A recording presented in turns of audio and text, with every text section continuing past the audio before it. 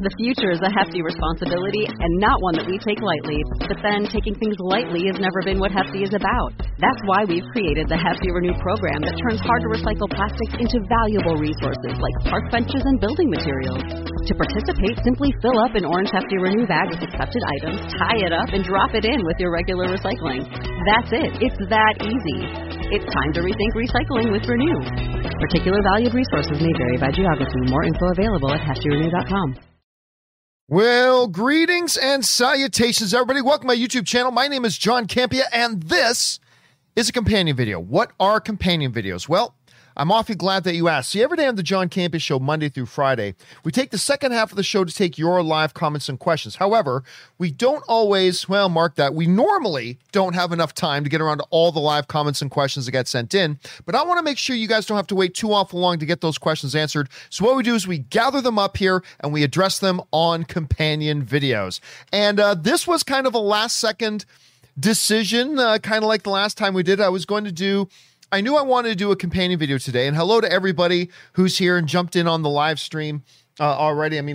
Geez, we've already got 100 people. I just posted this like 10 minutes ago that we were going to do this. Once again, I was going to record a companion video. I thought, why not do it live? My Maple Leafs are playing right now too, so I've got a recording on the YouTube DVR, so I'll watch the third period of that after. But been a busy weekend already. Had spent a lot of great time with Anne. We went out for breakfast this morning. Then we went and bought a bunch of plants for around the yard and stuff like that. By the way, Donaldo Martinez sends in a super chat badge in the live chat. Thank you, Donaldo. Appreciate that, man. And watched a little bit of Lucifer. Then working in my house. Then we're having a Memorial Day barbecue tomorrow with some family. So we did a bunch of stuff today to get ready for that. And then tomorrow, Ann and I are going to the Laker game. We're going to go to the Lakers Suns game. What is it? Game 4? I think it's game 4 tomorrow. So we're excited about that. So we're going to go to the Laker game. That's at 12:30. And then we're going to come back here, have the family over, have a Memorial Day barbecue.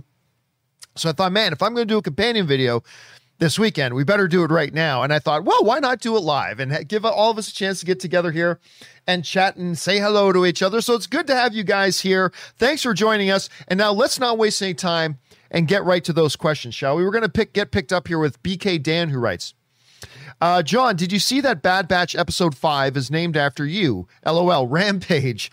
Just kidding. Had to have a bit of a laugh. Hopefully you did too. All right, thanks for sending that in, BK. And listen, let me talk for a second about Bad Batch.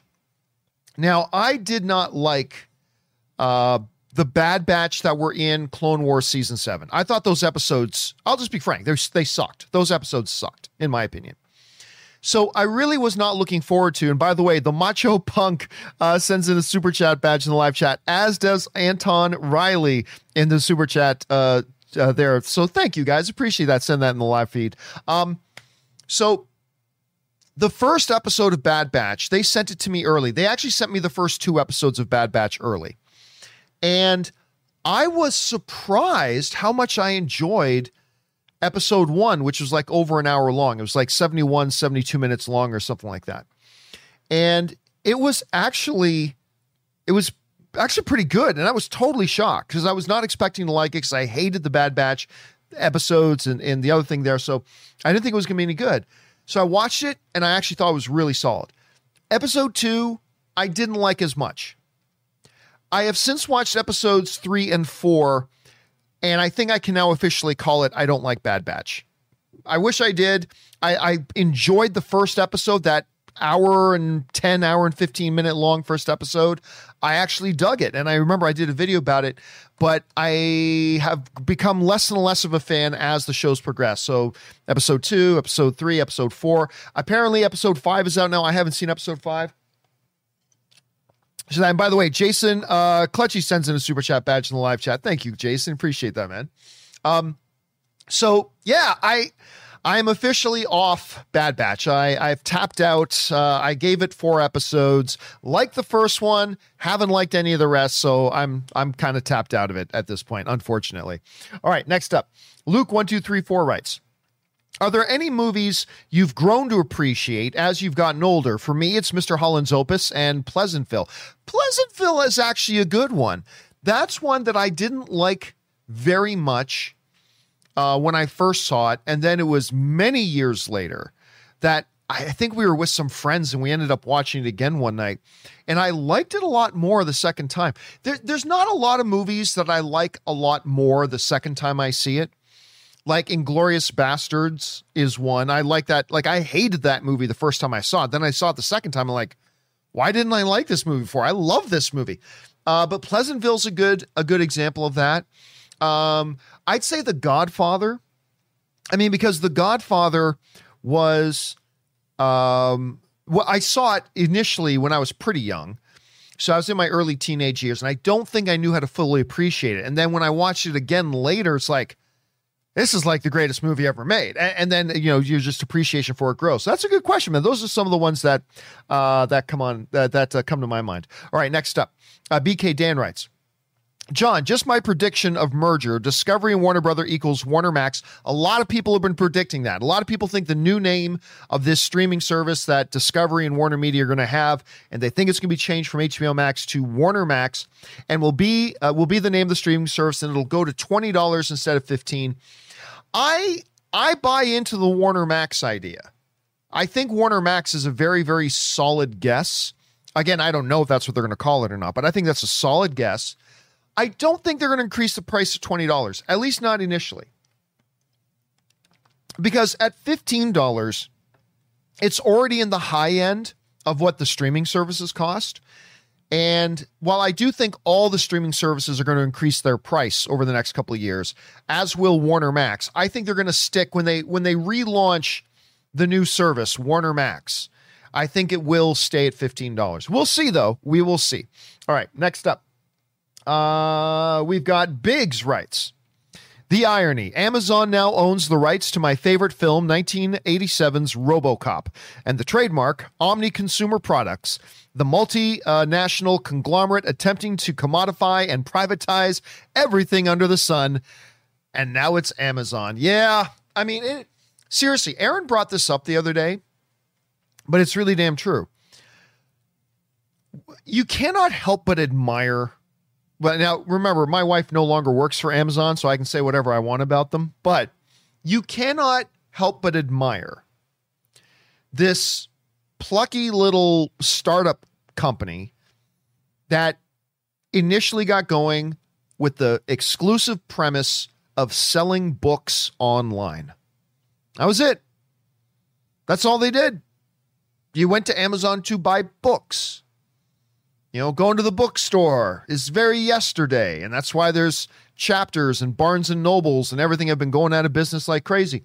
But it was all about just buying books online, and it took off, and then they started to expand it, and now people buy their freaking groceries on Amazon. They buy their groceries on Amazon now. Hell, I'll tell you right now. Anna, if you follow me on social media, you saw that I finally bought a barbecue for my backyard.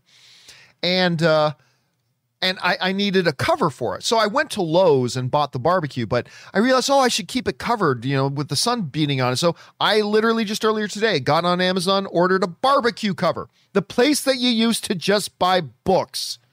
I'm now buying barbecue covers from it. I mean, listen. So, and then they're like the number one online, service provider for online hosting and online services. Like I think they drive.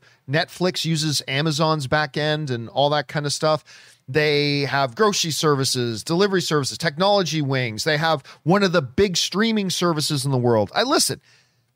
Say all you want about Amazon, and there is a lot of things to say about Amazon, including negative. There's a lot of things you can say, but you at least have to admit you can't help but admire where they took this little startup and to where it is now. It is pretty impressive.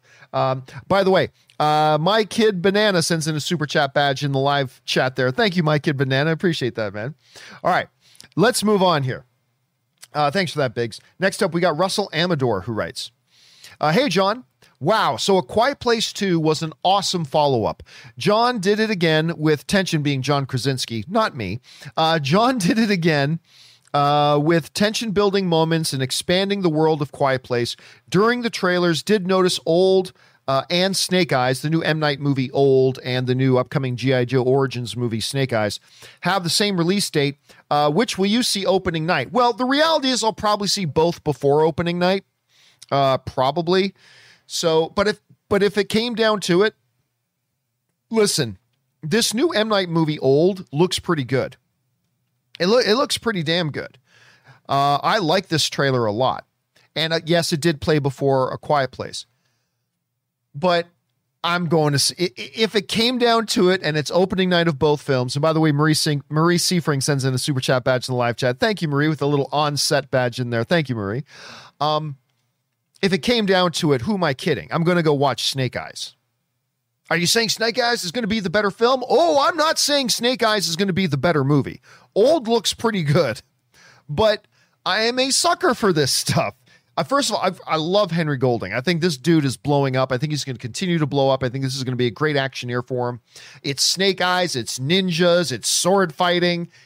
Yeah, I'm going to go see that movie before I go see A Haunted Beach where people get old really fast. Again, I think that movie looks great, and I am looking forward to seeing it, but I'd be lying if I said I wasn't going to be going to see Snake Eyes first when the options come down to it. So that's just me. No matter how bad it ends up being, and maybe it'll be great. Maybe, and listen, Henry Golding is a hot star right now. For him to agree to be in Snake Eyes must mean they had something good in the script. That doesn't mean it won't turn out to be bad, and maybe it will turn out to be horrible. Like I said, if I had to guess right now, my guess is Old will be the better movie. But I'm a sucker for ninjas, so I'm going to go see the ninja movie. Forgive me. All right, next up. Let's see. Nicholas Piera writes, finally saw the new Joker movie. Wow, that took a little bit. This is just what we needed. Now just wait. Just effing wait for the news that will announce a Harley and Ivy movie. It's coming. Margot Robbie talked about it. We know it. With Tessa Thompson for Ivy, let's start the bets. Well, yeah, listen, don't get ahead of yourself, though. Yes, and we talked about this on the John Campea show a week or two ago. Margot Robbie has come out and mentioned that she has been constantly hounding the execs at Warner to do a Harley and Poison Ivy movie. Now, listen, in the Harley Quinn animated show, legitimately, I say this without being facetious, the romance between Harley and Poison Ivy is one of my favorite romances on TV. And I say that without an ounce of irony. I really do mean that. It's great. I would love to see, and by the way, in the live chat there, we have both the Poor Productions sends in a super chat badge. Thanks for that. And also Douglas Armstrong sends in a noob super chat badge. In the live chat. Thank you for that, guys. Yeah, she says she's been hounding and pestering the WB execs to do Harley and Poison Ivy. And listen, I'm all for it, especially after seeing the dynamic in the animated show. Obviously, live action would be different, but I am all for it. That is my favorite romance in comics right now.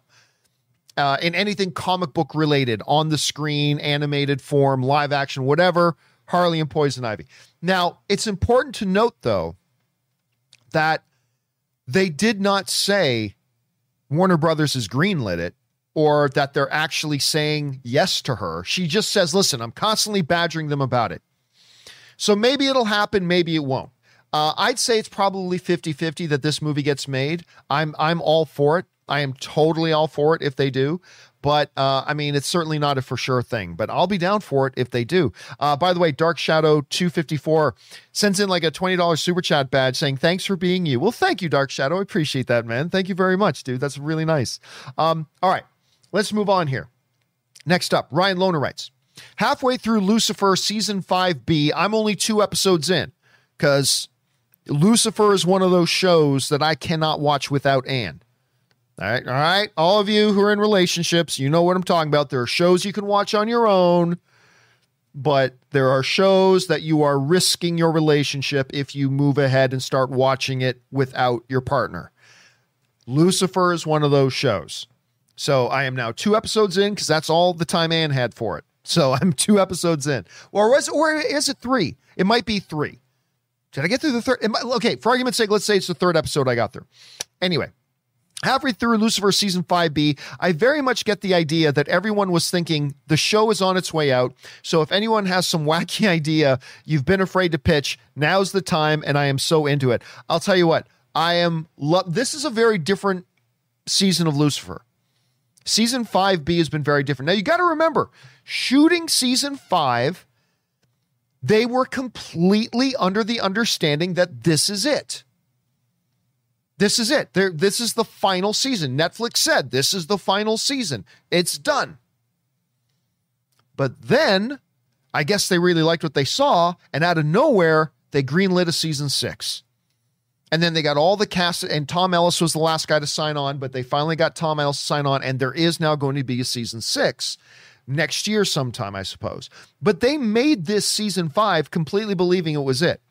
Now, I got as far, I can't remember if it was episode 2 or 3, but there is an episode of the new half season of Lucifer where, God is there now, and God is making people break into song and dance numbers when they're trying to express a thought or a feeling. Like whenever somebody's making an observation or is trying to say something profound, all of a sudden, without their knowledge, they're actually breaking into these giant song and dance numbers that God is kind of orchestrating. And listen, in theory, that sounds terrible, but I ate it up.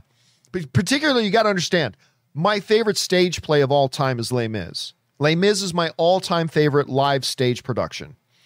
And there's a scene in that episode of Lucifer where Lucifer starts singing some Les Mis. So I'm like, okay, my all-time favorite stage production is crossing with one of my favorite TV shows. This is glorious for me. So yeah, I've been eating up so far. So I'm only a couple episodes in, but I have been eating up what I've been seeing so far, even though you can tell, I think you're absolutely right, Ryan. You can tell that this is what they thought was going to be their final season, and they're just kind of going with these wild ideas. But I'm digging it so far. I really am. All right, next up. Playmaker writes, "Hey, John, 2 shows that I really enjoyed but never got a second season were The Society on Netflix. I'm not familiar with it. Still bitter about it. And The River on ABC. Again, never heard of it. Which I guess is why it's only got 1 season, I suppose. Are there any shows that you love? Their first season ended on a cliffhanger and they never got a second season." Well, you guys who watch me for any period of time, you know the show I'm going to say, right? It's the Jason Isaacs show, Awake. It ended on this big cliffhanger where he was finally going to find, he goes through this doorway where he's about to find out why does he wake up on even numbered days in a reality where his wife is alive but his son is dead, and then he wakes up on odd numbered days in a reality where his son survived but his wife is dead, and he's about to find out at the end of season 1, and the sons of bitches canceled the show. So yes, for those of you who watch me for it, I really like that show, Awake, and I love Jason Isaacs in it, and I was very, very pissed off that they canceled it out of nowhere. All right, let's see. My Comic Planet writes, 1 and 2. "Hey, John, so I saw A Quiet Place 2 last night, and oh my God, you know how tense you get when sitting in the dentist chair? Your hands grip the chair, your back tenses up, and you're scared to feel any pain. That's how I felt through most of that movie, LOL. When most sequels we see these days fail, Krasinski breaks the mold. I love the chemistry between Murphy and Simmons, Millicent Simmons, the daughter in the movie. And thank God the people in the theater I was in behaved and kept quiet.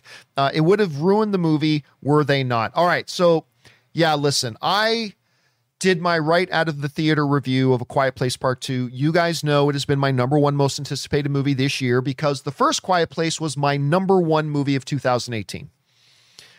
Just over Black Klansman, just over in third spot, Spider-Man Into the Spider-Verse. But I thought A Quiet Place was the best movie of 2018. Loved it. This did not disappoint. Even though I went in with sky-high expectations, like sky-high expectations. Even though I went in with all these expectations and an enormous amount of hype, this movie delivered. And you know, I had a bunch of people writing to me like on my Twitter feed and everything, like saying things like, "Man, this is a sequel that does it right." And you just mentioned it yourself, Comic Plans. Like this, like, as a sequel, this thing really nails it, right? And I started thinking last night about What is it about Quiet Place? Because, a lot of sequels don't work. What was it about A Quiet Place that makes it work so well? Why does A Quiet Place sequel work where other sequels fail? Where other sequels just don't work and they fail and all that kind of stuff. Why does that happen? And here's my best thoughts on this right now. Quiet Place 2 John Krasinski's thought process seems to have been, I'm just guessing here, but seems to have been what I think will make for a successful sequel. Because what happens is a lot of times sequels come out and they're totally different movies. There are two key mistakes that often happen with a lot of sequels. Number one, they totally make the sequel a completely different kind of movie than the original was. It's like, hey man, where are all the things that we loved about the first movie? They're all gone. What's a good example of that? Iron Eagle 2 is a great example of that, right? But, that happens. Or they make the opposite mistake. Man, they just made the same movie as the last one. A good example of that is the tremendous Billy Crystal, Robert De Niro comedy, Analyze This. And then which was awesome. Analyze This is, if you've never seen Billy Crystal, Robert De Niro's Analyze This, you got to watch it. It's awesome. It's hilarious. Great comedy. But then they did the sequel, Analyze That, and all they really did was make the same movie. John Krasinski, his strategy in writing and directing this second one, he found that middle ground. He was like, okay, what are the things that people loved about A Quiet Place? What made A Quiet Place work? The tension, the atmosphere, the little things that cause great stress. Like one of my favorite scenes in any horror movie ever, and by the way, Population 420 sends in a super chat badge in live chat. Thank you, Population. One of my favorite scenes in any horror movie ever is from the first Quiet Place movie with just that damn nail sticking out of the stairs. Other people, lesser filmmakers who try to do horror, it's like, okay, you're going to have something that gives people tension. Make the big three-headed monster with its teeth and going blah. And that's what's going to create tension. Okay, that's fine. And sometimes that works great. But John Krasinski, it's like no scene in any movie the last 10 years has ripped my guts into pieces over tension like seeing Emily Blunt slowly walking down the stairs and knowing there's this one little freaking rusty nail sticking up in the stairs. And I'm like, and she's heading down the stairs and her foot's about to go on it. And I'm like, I'm bleeding out of my ears. I'm like, the tension is killing me. So John Krasinski understands that these are the elements, these are the things that just really made people attached to it. So let's take those elements and let's build on those. Like, oh my God, guys, I'm not going to spoil anything, so I'm going to keep this very vague. But like in part 2, in Quiet Place Part 2, there's this freaking scene where a person is trying to step through a window, get through a window and onto a table. But you see on a table is like a stack of cassette tapes. And you're like, oh my God, she's going to knock over the tapes. Who the hell cares in any movie if somebody knocks over some tapes? But in this, just like, a little nail sticking out of his hair. In this movie, you're like, your insides are being shredded to pieces from all the stress flowing through, and you feel like your head's about to explode from your blood pressure rising from these little things. So John Krasinski was like, okay, let's focus in on those elements that really worked in the first film. Let's take a couple of elements that didn't work so well, and let's improve upon those. And then making sure we're not just telling the same story, let's actually progress the story without abandoning the things that made the first one work, but without falling back on just doing the same movie. And that seemed to be Krasinski's overall philosophy. Because when you sit down and watch A Quiet Place 2, and again, I'm not going to give away any spoilers here, but when you sit down and watch A Quiet Place 2, that's exactly what he did. They built on the things that already worked. They doubled down and improved a couple of the small things that didn't quite work all that great in the first one. They made them better. They refused to just make the same movie. Instead, they truly did the move. They moved the movie. Let me rephrase that. They moved the story forward. And it was like, so this is A Quiet Place that we know and love, but the story's progressed now. And we've moved into a new area of it. It's now post the events of that one. And again, I find that a lot of sequels make one of those two mistakes. They abandon the things that worked in the first one, or they just fall back into the first one far too much. Krasinski found the middle ground, and he just did. And Cillian Murphy was such a great addition to this, like a really great addition. And he doesn't even have a lot of lines. Nobody has a lot of lines in A Quiet Place, but he just did such a great job. And yeah, anyway. And by the way, Jesse Keller sends in a super chat badge in the live chat. Thank you, Jesse. Appreciate that, man. So yes, those are a bunch of the reasons why I believe that A Quiet Place 2 works so well as a sequel where a lot of other sequels do not work. So that's just kind of my thoughts on that. All right, thanks for sending that in, My Comic Planet. All right, next up, we've got My Comic Planet also writes in, one of two.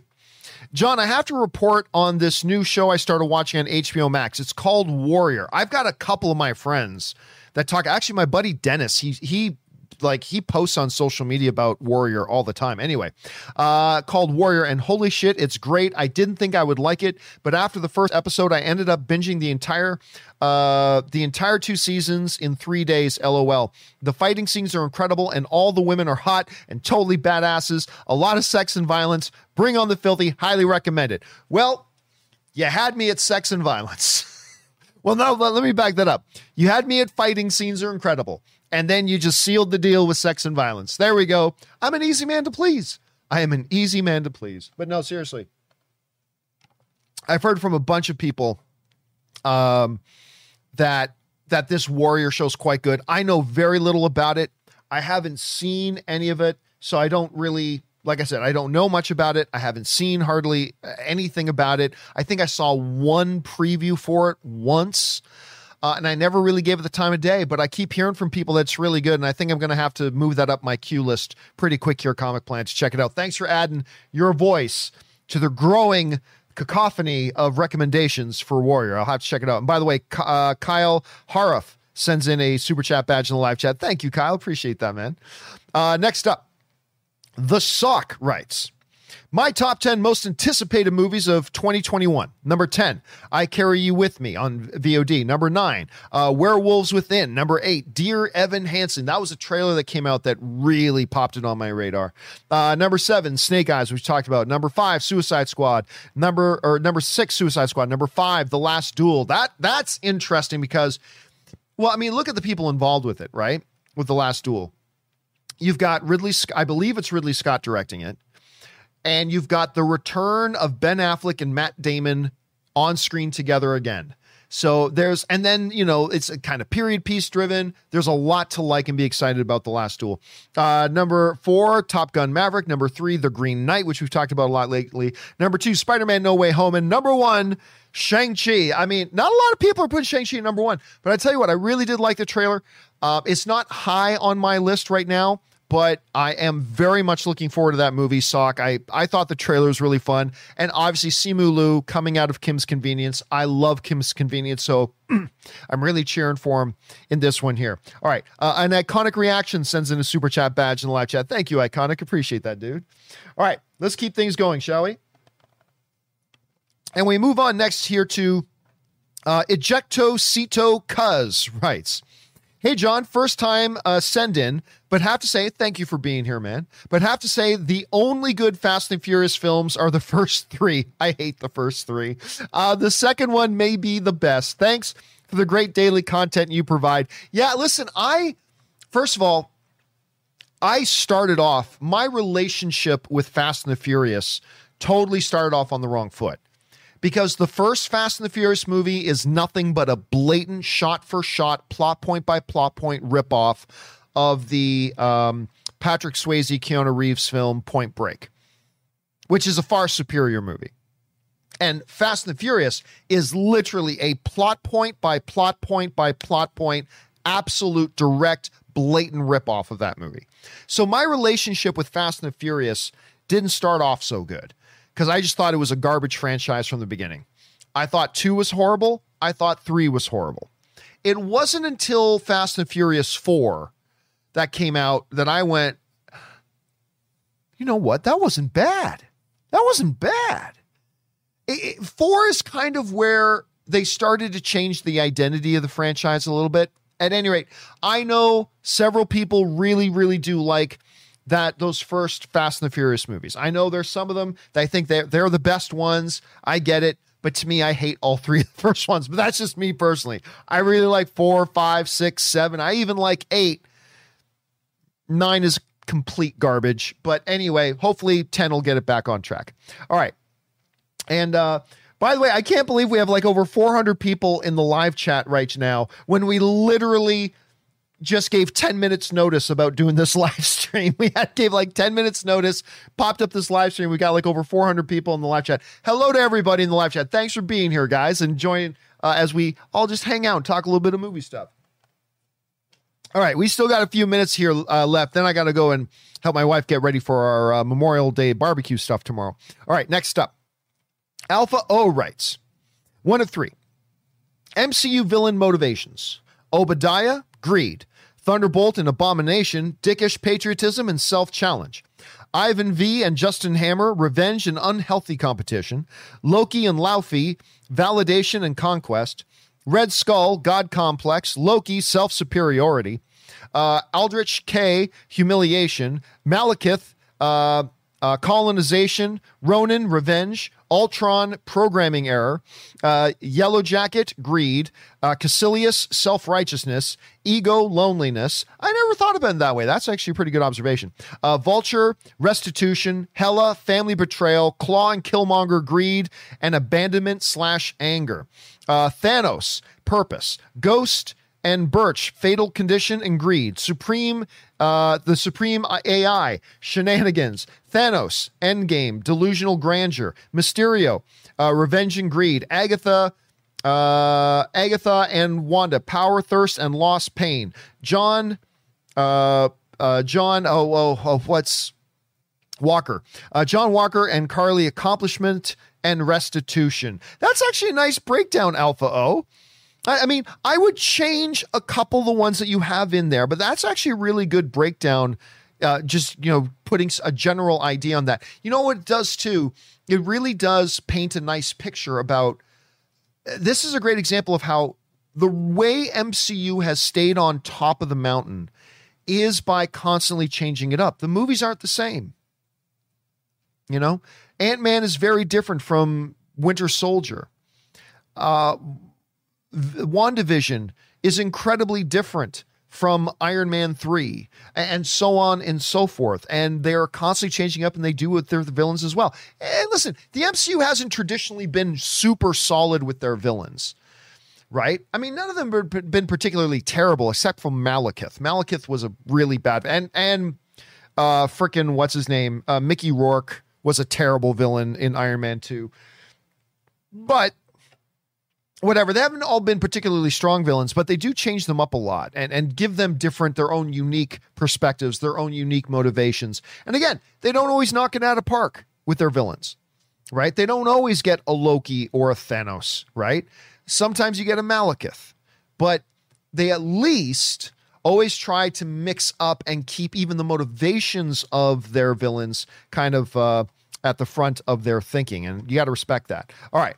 Let's move on here. But before we do, John Salvi and My Kid Banana both send in super chat badges in the live chat. Thank you, John and My Kid Banana. Appreciate that, guys. All right. Let's keep things going here. Next up, we got Garrett Couch, who writes, with the new Nemesis movie, which I cannot wait for. I cannot wait for Nemesis. I kid you not. Listen, movie fans, we talk in hyperbole a lot. We do. And I'm not immune to that. I do as well. But I am not kidding when I mention that Nemesis has the potential to maybe be the greatest comic book movie of all time. When you look at, they got Academy Award winner writing the script based on source material. The Nemesis comic story is absolutely phenomenal and amazing. I'm not being facetious when I say it has it could be terrible. It might turn out to be garbage, but it's got the potential, I think, to be like maybe the greatest comic book movie ever made, depending on how it's executed. But at any rate, Garrett writes, with the new Nemesis movie, I had read that the comic itself is a Marvel offshoot brand. How were they able to get a character so close to Batman in a Marvel comic? Does that present problems for the movie? Thanks. It really isn't. It's really not a Batman character at all. Listen, when you're trying to describe Nemesis to somebody, the best way to paint the picture is to use a Batman comparison. Because what you've got is a guy with no superpowers who is very rich. I mean, you could be talking about Bruce Wayne, you could be talking about Cord, you could be talking about Tony Stark, you could be talking about a lot of different guys. You could be talking about Zorro, for heaven's sakes. But in Nemesis, you have a guy who is super rich, extremely at the peak of physical perfection. The difference is he's a homicidal maniac and he's a killer. And he plays this dangerous game with this police captain that he's got it out for. And so the easiest way to paint that picture when describing the idea of Nemesis is to do a comparison to Batman. But if you read Nemesis, you'll see it's not Batman. I mean, it really isn't. It's not Batman. Yes, rich dudes. Yes, super physically capable, but it really isn't Batman. And so them making this story is not going to be complicated by the fact that, they're going to be stepping on DC IP. They're really not. They're really not. And I get the question, because whenever you hear people trying to describe it, we use Batman as the example. So I get it. But once you read it yourself, you'll see that there really isn't going to be too much of a thing there. And it is, I remember, man, it was the first comic that John Schnepp ever gave me and said, like, you got to read this. Because I was like a lot of you, I had never read Nemesis. And the first time, and Schnepp gave me a lot of comics over the years, but the very first one John Schnepp ever gave me, he said, dude, you got to read this. You got to read this. It's Nemesis, son. The way only John Schnepp could say it. And he gave me this graphic novel, Nemesis, and I just ate it up. And and so Schnepp never steered me wrong. On great stuff. So, and I cannot wait for this thing to get made into a movie. Anyway, thanks for writing that in, man. All right, next up. Alpha O writes, I forgot Civil War, Zemo, Civil War, and Iron Man Lost Revenge. But Zemo really wasn't a villain in, but you're talking specifically about Civil War. I thought we were talking about Falcon and Winter Soldier. Civil War and Iron Man, Lost Revenge and Conviction / Loss. Zemo, Falcon and Winter Soldier, World Safety. Again, he's not really a villain in Falcon and Winter Soldier, but still. By the way, been a fan for 8 years. And what I love about you is your dedication and discipline. As long as you'll be doing this, I'll keep listening, so keep it up. Well, thank you so much, man. And thank you for being around for as long as that. It's always amazing to me when people write in and, say, like, been following you since the Man of Steel review. Still the number one thing I always hear when people write in to say about when they started watching me or came across content that I was doing, the Man of Steel review is still the number one thing I get. But then I get a lot of people, say, I started watching you when you were running Collider, or we started watching you when you were running AMC, or the real OGs are the one that's like, man, I've been following you since the movie blog days. Because that's where I got my start. I started up a little website called the Movie Blog, blew up, and, brought AMC contacted me and said, hey, we want to start an online thing. We think you should run it. You want to do it? I said, yes, here we are, blah, blah, blah. But it's always great to hear from people who say, we just started watching your content a few months ago, to people like you, man, who're saying you've been watching for 8 years. So thank you so much, dude, for being around that long and really making the community feel like home, because it's like people like you who've literally been a part of it for so long. So thank you so much for that, man.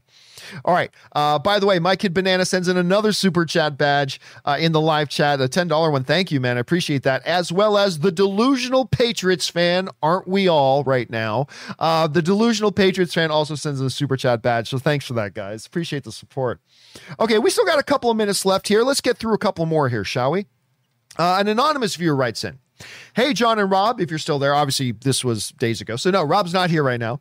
I've missed your live show for a while due to work, but always catch up with the main topics. Sorry if you've answered this before, but what is your opinion on Mayans MC and season 3's new feel in particular?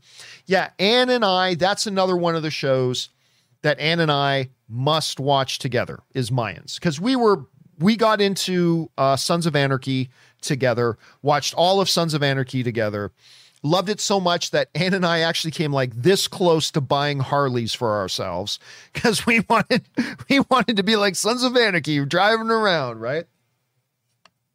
So that's how close. So when Mayans MC popped up, I wasn't even going to give it a chance. It was like, come on, it's going to be a poor man's version of Sons of Anarchy. Yes, it's a spinoff of Sons of Anarchy. Yes, there are going to be a couple of familiar characters who like pop up here and there. But I didn't really give it a shot until sometime after the show started. And then I was like, you know what? It's not as good as Sons of Anarchy. Well, Sons of Anarchy is in my top 3 all-time favorite shows. Like top 3 all time. Right? So that's a high bar. So I don't think Mayans is as good as Sons of Anarchy, but it's good. And Edward James Olmos, Admiral Adama from Battlestar Galactica, playing like the main character's dad, is awesome. And he's still so badass. Like Edward James Olmos, like every once in a while on the show, like he just plays this, oh yeah, I'm just a father working in my little meat shop and blah, blah. But every once in a while, somebody comes close to crossing a line that to him is no. And he goes a little dark. And when Edward James Olmos goes dark, you feel it. And it's awesome. Yeah, I really like Mayans MC. I didn't think season 3 had all that much of it. I've heard a lot of people say that they feel like season 3 had a real tone difference. I didn't sense that myself. Personally, I thought it felt pretty consistent with the other seasons. I thought it was very good. I was a little unsatisfied with the ending of season 3 because you guys know, like to me, Supernatural handled their seasons perfectly. Every season had its own story. And then by the end of that season, they wrapped up that story and then introduced in the season finale what was going to be the story for the next season. It was perfect. So you got to, as a Supernatural fan, you would get to the end of a season and you felt totally satisfied because they wrapped up the story they had been telling all season and then teased and opened up the door for what next season will be about. I won't give any spoilers away for those of you who haven't started watching Mayans MC yet. While I really enjoyed the season, I was very dissatisfied as a viewer of their season finale. Because it's like they've been doing this story all year, and then they ended it on kind of a cliffhanger without any resolution to the story they had been telling for the year. And by the way, Douglas Armstrong sends in a super chat badge in the live chat. Thank you, Douglas. Appreciate that, man. As does The Harsh Truth. I like that name. The Harsh Truth also sends in a super chat badge. Thanks, guys. So yeah, at any rate, great season. Really enjoyed it. Liked every episode. I like the new characters they brought in. I like the development of the existing characters. The only storyline I really didn't like in season 3 was Coco. Like every time Coco's story was on screen, Ann and I would be like, why are they wasting time on this totally useless story? Anyway, but other than that, I love the season, just was not satisfied with the season ending. Because I felt like my reward for watching the whole season was blue balls. You know, I hate it when a TV show gives you blue balls.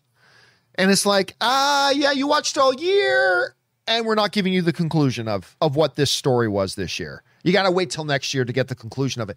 I don't know. I don't like that. And I know a lot of shows do it. I just don't like that, but that's just me. But still love the show. I will watch it when it comes back for sure. All right, next up, we got Jesse who writes, and then we'll wrap up here with Jesse. And Jesse writes, 1 of 3. Hey, John, did you see the finale of Chicago PD? I did. I actually, that's one of the few shows I do watch. I really do like Chicago PD. It's just the characters. I really like the characters. Anyway, if not, I'll try to get to my point across as spoiler-free and non-political as possible. We know that Hank Voight, who's the main character of the show, and I really like this character, Hank Voight is a less than ethical man, and I love that part of his character. I think it makes him very interesting to watch. But with the climate in our country today, do you think people want to see the leader of the intelligence unit be a man who is, we'll say, fast and loose with the law? And if you did see it, no spoilers, I know Hank has done far worse things in the past, but times have changed both in the real world and in the show. Do you think after what happened in the finale, Hank can go back to being seen as a hero? I mean, well, listen. So Chicago PD is a really, really interesting situation because they are a cop show, right? And then with all of the unrest that we had last year over the George Floyd incident, what have you, it obviously, it put police in a real spotlight, but it also, for our purposes, it put police in movies and TV shows really under a spotlight. It really put the fictional police that we have in movies and TV shows really under a microscope. And understandably so. I get it. What was really interesting, though, was that the season finale of Chicago PD, of the previous season, was already filmed before the George Floyd incident happened. And in the season finale, in the final big story of Chicago PD of that season, it was all about racism. And one of the main characters is this he was what was the name? What was the word for it? I can't remember the specific name for it for this type of police officer, but he's a foot patrolman who became a part of the intelligence agency. And he's this black dude, and we see his progression. So now he's like this, member of the intelligence unit and stuff like that. But he witnesses a black kid being murdered by one of his fellow cops. And it wasn't a good shoot. It was totally motivated by racism. And so now he's got a bunch of white cops that are telling him not to testify against this other white cop because, the cops all got to stick together. But they killed this kid for no reason and it destroyed their family. And so he's got to come out and testify. And the whole season the season finale is about this. And you would be forgiven if you were watching it and thinking, oh, they made this in response to all the unrest that started as a result of the George Floyd situation, when in reality, they had already shot that. So it was almost prophetic in some way. So where Chicago PD, and I thought this was very, very interesting. Chicago PD in this new season brought it about that it's a new era of policing, right? That they've got to do things more by the rule book, and the old way of doing things can't be done that way anymore. And so you got this main character, Hank Voight, who is all about protect Chicago by any means necessary. I mean, the entire series, Chicago PD, the series, the pilot episode starts with this old abandoned, warehouse factory area with nobody else around. And this cop car pulls out, and Hank Voight gets out of the cop car, pulls out some kind of criminal in the back, out of the back of his car, and makes him get on his knees. And you think he's going to shoot this guy and execute him right there. And it ends with Voight saying, "You get on a bus and you get out of Chicago. And if I ever see you again, you ain't going to breathe anymore," or something like that, right? Like that's how Chicago PD starts. And now we get into this new season where it's like Hank Voight, this grizzled old vet cop, he is trying to embrace reforming, but this season ends when he's put back into a situation where to do what he feels is right is going to require him to break some rules. And it's one of the things I really like about this show is that they don't pretend that complex and difficult topics and complex and difficult issues should just be easily addressed. There are a lot of other shows that would just throw out some platitudes and just address the issue and pretend like they're addressing it really easy. What I respect about the way Chicago PD has handled it is that it doesn't pretend like any of the issues are anything less than radically complex. And there's no one standard answer to a lot of the problems that these characters face. And I really respect the way they've done that. And it's one of those things where I'm not a viewer who expects I want the characters to do what I think is the right thing to do. No. I watch these stories to see what these characters do. And characters may do the right thing. They may do the wrong thing. They may do something I would do. They may do something I wouldn't do. But I'm not one of these losers who watches TV shows to only because I want these characters to do exactly what I would want them to do. No. Tell a story. Put characters in uncomfortable situations. Make them face difficult dilemmas. Make them make hard choices and decisions. Maybe ones that they'll regret. Maybe ones that I'd agree with. Maybe ones I disagree with. I just want to see you tell a good story. And I feel like this show does a very good job of doing that. And that's kind of why I still tune in. That's why I tune in. All right. You know what? I said that would be the last one, but let's take one more. Actually, you know what? No, we are out of time. Oh, you know what? Let me do one more though. Let me do one more. I don't know if I can find it. Hold on a second. Let me see if I can find it. I'm not sure I'm going to be able to. Hold on a second. But the reason I'm trying to find this. Hold on a second. This is going badly. Oh, this is going really badly. I cannot find the thing I'm looking for. Okay, let me try it again. There we go. Okay, sorry. I want to do one more because what happened was on Friday's The John Campea Show, I picked up the live comments and questions one question too late. So I actually missed the one we were supposed to start with, and it got left behind. So this one comes into us from Roy Hobbs. And Roy Hobbs writes, did you see Stephen Colbert's Snyder Cut episode sketch they just posted on YouTube? Pretty funny, and they took a chance to say suck it, Warner Brothers, which I'm sure was fun to do. No, I haven't seen it. I haven't seen it, which is funny because I do watch a bunch of Colbert. I do like Colbert. I've liked him ever since he was, doing the Colbert Report and stuff like that. And I do like the character. So I'll watch some Colbert every once in a while. I don't watch it on a regular basis, but I did not see that. Listen, I'll be honest with you too. I'm completely over everything that has to do with Snyderverse. I'm all about Zack Snyder and what he's going to do with his career moving forward, but I'm so over all that other stuff that I really don't care about it. So no, I have not seen that one yet myself personally.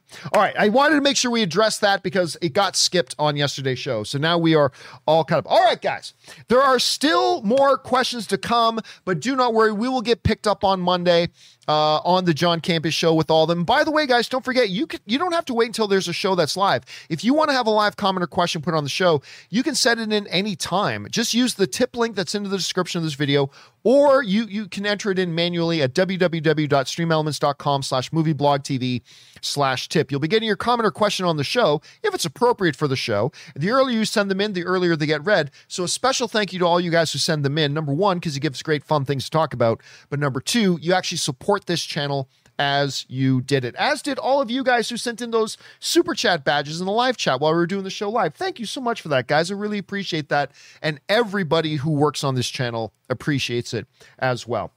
Okay, guys, I hope you have a fantastic rest of your weekend. Maybe you got some Memorial Day plans. Maybe you're one of our international friends where it's just a regular weekend for you guys. wherever it is you guys are and whatever it is you guys are doing, I hope you have a safe, relaxing, and enjoyable couple of days ahead of you. And make sure you come back and join us again for the John Campea Show with me and Robert Meyer Burnett on Monday. That'll do it for me for now, guys. Thanks a lot for being here. My name's John Campea, and until next time, my friends, bye-bye. Hey, Mike. Glad you could join me for some great seafood. Me too. Wait, why are you dressed in fishing gear? You said we were going out to catch great seafood, right? Yes, to Popeyes. Do you even know how to fish? No, I thought you did. Oh, yeah, I can catch pretty good seafood at Popeyes. Let's go. Let Popeyes do the fishing while you enjoy our delicious signature seafood. Get Popeyes Flounder Fish Sandwich or Shrimp Tackle Box before they're gone. Limited time at participating U.S. restaurants.